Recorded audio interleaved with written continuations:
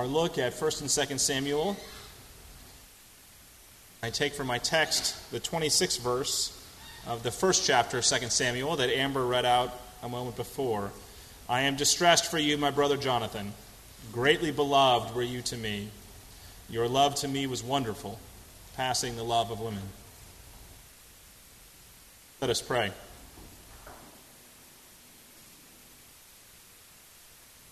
May your presence be with us this morning, O God.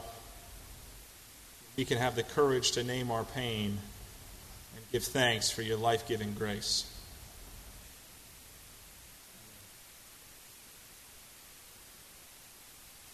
The story of King David in 1st and 2nd Samuel is one of the most nuanced and complex in the whole Bible.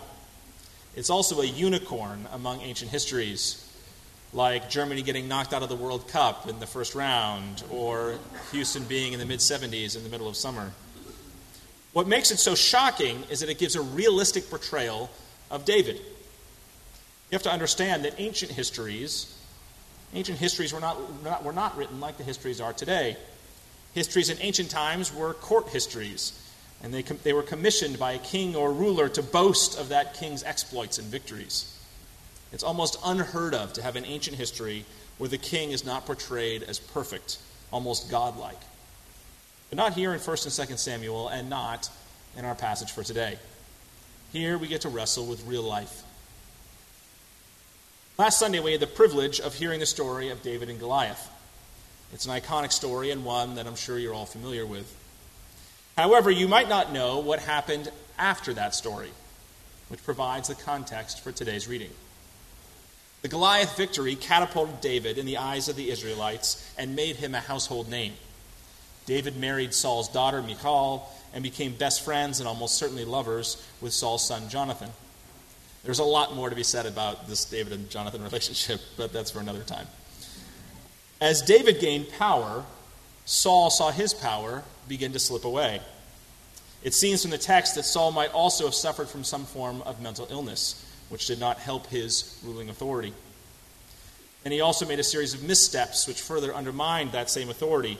Jealous of David, Saul expelled him from his court and vowed to hunt him down and kill him. Only through the timely help of Jonathan and David's quick reflexes did he get out alive. Cut off from the court, David retreated south and gathered around him his own army of brigands. They seized supplies from those around them, and they even made an alliance with the Philistines. At the end of 1 Samuel, the Philistines yet again attacked Saul and his army. This time, David and his men were being intentionally absent. The Philistines won a smashing victory over Saul. In the midst of the battle, both Saul and Jonathan were killed. This is the background, a very intense and emotionally confusing background for the lament that David intones at the beginning of 2 Samuel. David grieves the loss of Saul and Jonathan. Even though Saul turned on him, David still felt and still acknowledged that emotional connection he had with him. He had been a mentor and a father-in-law. Like so many people at funerals, David had to wrestle with complex emotions. Rarely do family members die without some lingering regrets or anger on behalf of the family. Then there's the death of Jonathan. David openly names his love of Jonathan in this plaintive lament. I am distressed for you, my brother Jonathan. Greatly beloved were you to me. Your love to me was wonderful, surpassing the love of women. This is not some private lament that David whispers in a closet. He does it publicly, and it's recorded. He openly names the pain with all of his confused emotions. It's no accident that this is the beginning of 2 Samuel, which is the book that tells of David's rise to the throne. It's as though he can't become king, he can't move on with his life, he can't fulfill what God wants for him without first coming to grips with his pain, openly and publicly. I can't remember the last time that a major public figure grieved so openly. You?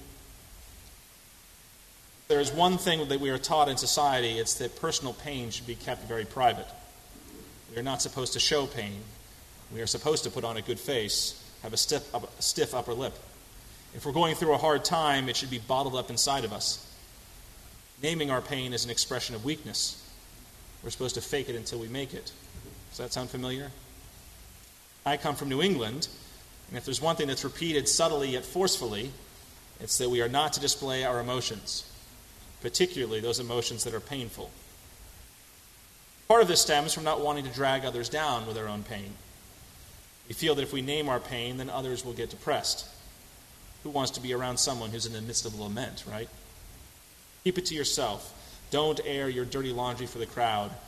But again, this is also cultural. After all, you've all heard the phrase, boys don't cry. There's no place where this is more clearly seen than our society's approach to grief. There was a time when those who were grieving were expected to wear black for a set period of time, whether it be 6 months or a year. You had a very public expression of grief. Everyone knew you were grieving and respected that. But who does that today? Who wears black after someone dies? How does that affect our reaction towards someone who's grieving? Sure, we express how sad we are that someone died. Other people write kind notes or offer caring words that show condolences. But that's just in the immediate aftermath of a death. Grief lasts far longer than that. Not the public expressions of it. For some reason, that's taboo. We see this phenomenon also in our approach to funerals. Funerals are intended to be ritual expressions of grief. They are supposed to be sad. They are intended to create a space where we can grieve publicly, where we can cry, where we can name our pain, and have that pain held in the embrace of the liturgy of our faith, of the gathering of family and friends. The traditional funeral liturgy, with the procession of the coffin in and out of the church, with the prayer of commendation of the dead, with the public gathering by the graveside, with the finality of the lowering the coffin into a concrete vault, are all intended to elicit grief and to mark an end. It is sad, and that's exactly what it's supposed to be. And yet, when someone dies, the most common thing I hear is that the family wants to celebrate life and not dwell on death. We prefer memorial services, far removed from the immediacy of death or a lifeless corpse. I'm told again and again that families want memorial services to be happy occasions. Memorial services where we remember a dead loved one, something that is inherently sad and full of complex emotions, is somehow supposed to be happy. Because we don't want to face death. And more to the point, we don't want to feel that pain. Have to acknowledge it and to come to grips with it. I remember when my father died, my mother never really took the time to properly grieve. She did her best to put on a good face. Everyone knew she was grieving, but she tried to avoid showing her pain whenever she could. I encouraged her to go see a therapist, but she dismissed the suggestion out of hand. Why should she go see a therapist when people go through death all the time? As though that was a reason not to take her pain seriously.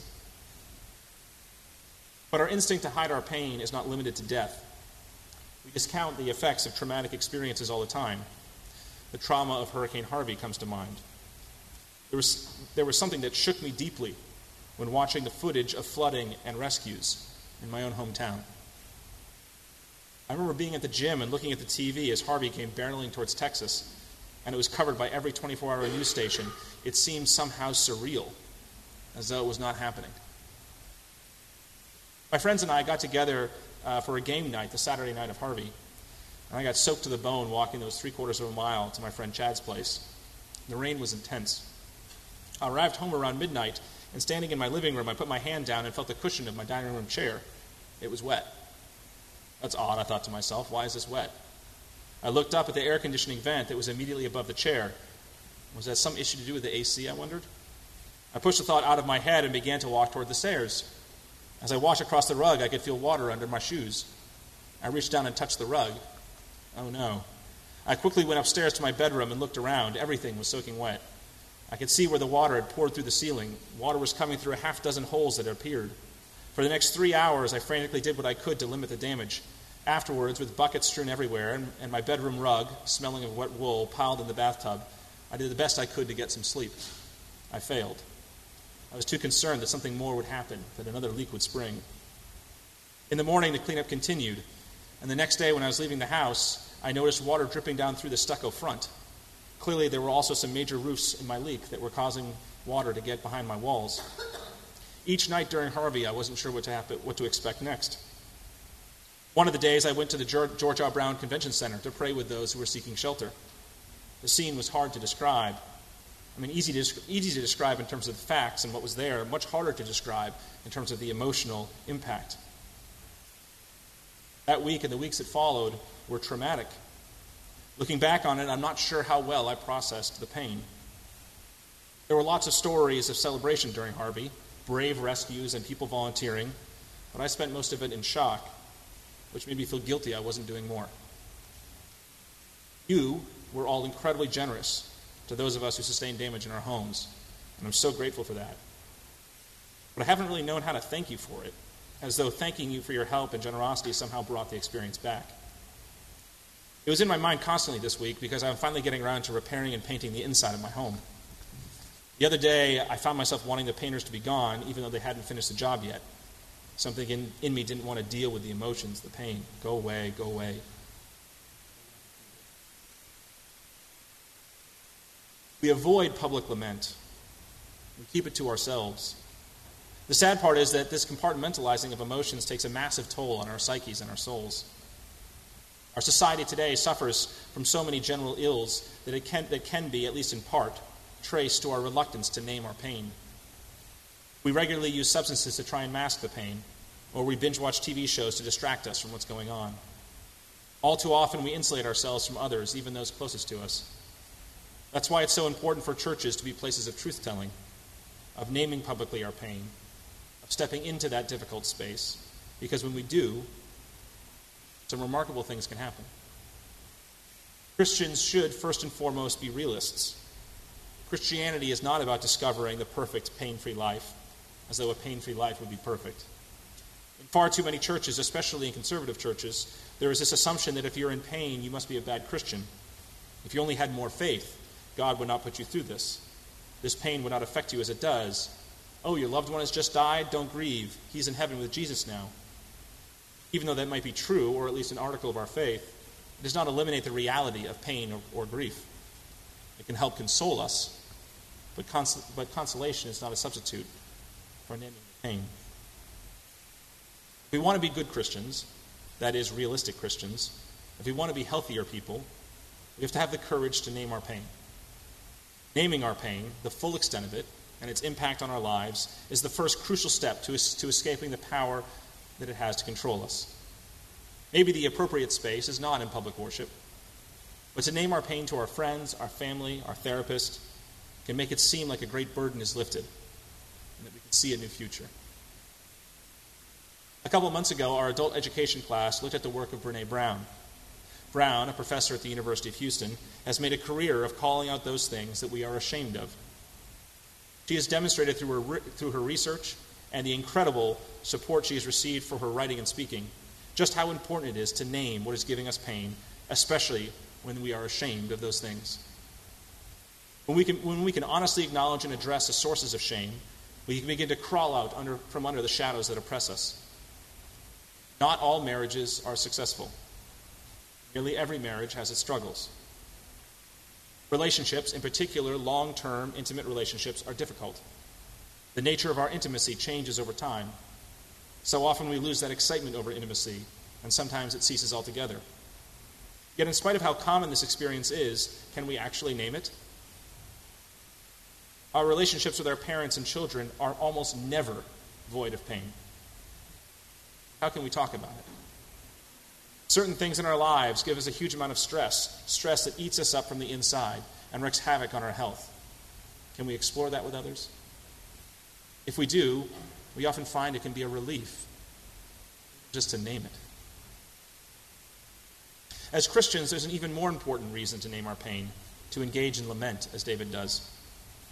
When we are able to confront our pain and wrestle with its implications, we are able to feel more fully the pain of others.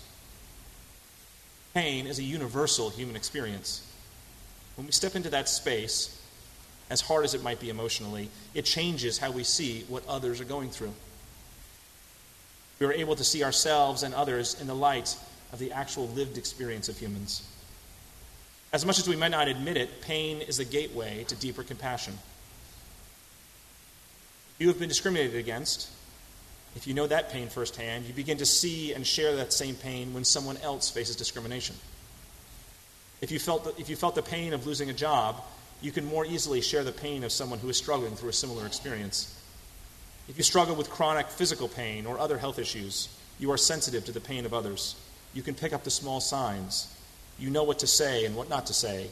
It communicates the simple healing phrase, "I know." This naming of pain works both ways. It makes us more aware of other people's pain, but when someone shares their pain, it can also create a connection born of authenticity. The painter who is currently painting my house this week is a deeply conservative Christian. I mean, very conservative. He is particularly keen on the second coming and rapture theology, which he has pontificated about at length. Suffice it to say, we've had some interesting discussions. In spite of the many, many areas of theology where we disagree, however, we've gotten along quite well. Not only do we have the Bible in common, but the painter has been open in sharing his life story, and with it his pain. The painter came to his faith in Jesus through the addiction recovery process. His faith in God, absolutist as it might be, is the one thing that saved him in this world from his struggle with alcoholism. While I might critique his theology, I am moved by the healing effect that Christianity has had for him. It creates a connection and makes him far more human. This leads me to the final reason why naming pain is so important. First of all, it is cathartic. Naming our pain can remove the shame of it and help us to cope. Second, naming our pain increases our compassion for others through our shared suffering, and when we name our pain, we become more authentically ourselves. But it also does something else, something crucial. When we name our pain, when we sit with it and its full implications, we open up space for redemption to happen. I'm reminded of Robert Browning Hamilton's famous poem, "I walked a mile with pleasure, she chatted all the way, but left me none the wiser for all she had to say. I walked a mile with sorrow, and ne'er a word said she, but oh, the things I learned from her when sorrow walked with me." Pain, sitting with our pain, acknowledging our pain, changes who we are as people. When we go through trying experiences, those experiences shape us, mold us into who we are. No one who has endured deep pain can say that it did not change them. The thing about pain, about naming it and confronting it, and then carrying on in spite of it, is that it creates resilience. In her recent book, Grit, the MacArthur Genius Grant Award winner, Angela Duckworth, argues that grit, resilience, is the most important factor in lifelong success. In 2010, I taught for a year at an Episcopal boarding school, Groton School. I read all about the school and its history when I arrived, and I was intrigued by its origins. Groton was founded to give children born in comfort grit. It was a place that was designed to have its students struggle and fail and process their pain to foster resilience. From its beginning, athletics were required of all students. That wasn't so a student could get into college or be a pro athlete. It was so students had to struggle, fail, pick themselves up again. It was so that they cried at losing and then redoubled their efforts the next time. The school was intentionally uncomfortable in all aspects of life. If you can believe this, they intentionally left the windows open in wintertime so that the rooms would be freezing cold and toughen up the students. They didn't have hot water until the 1950s. Something's a little extreme, but anyway. In spite of being so intentionally uncomfortable, the environment itself was incredibly supportive. The Groton School back in its day was very, very small and an intimate place. Each boy knew that he was known and loved, known intimately in that space. But that space also created pain and then helped the students heal through that pain to become more authentically whole people, and people who could deal more effectively with the big pains that life can throw in your way. Pain is not a good thing. Let me be very clear about that. Pain is suffering, and suffering is bad. But the key for us is how we can use our faith to help transform our pain into hope. This is the central message of the New Testament and Jesus. Pain, even the pain of the cross, does not have to be the final word. Pain might crush us. It might break us down. It might make us shameful, anger, depressed, lonely. It might even take away hope, at least for a time. But pain that can find some rooting, some deep foundation with God, can eventually fit into the larger arc of God's providence for our lives. Last night at Sammy Schuette's funeral, I read Paul's famous passage from Romans chapter 8. Paul puts his pain and the pain of life in the larger context of his faith. I consider that the sufferings of this present time are not worth comparing with the glory about to be revealed to us. Suffering operates on a human level. It is inevitable, but there's another level where God exists. Paul continues, What then are we to say about these things? If God is for us, who is against us?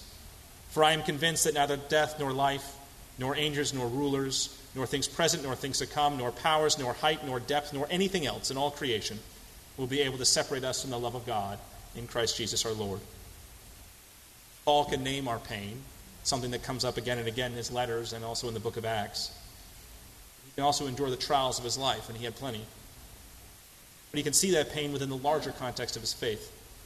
That transformation of pain does not happen overnight. It can take months or even years. But faith opens up the possibility for it, if we can honestly name the pain before God and others. The psalm we are about to sing, Psalm 130, is the ultimate naming of pain. You can feel the raw struggle of the psalmist. Even in that dark place, he finds a way to name something more, though, his hope. I wait for the Lord, my soul waits, and in his word I hope. My soul waits for the Lord more than those who watch for the morning. More than those who watch for the morning. We're going to try something a little bit different right now.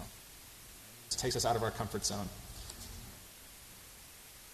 We're First Congregational. Let's be a bit risky, right? So we're going to sing Psalm 130, the instructions for which MJ is about to give us. And then after the conclusion of the psalm, I invite you, if you feel so moved, to come up.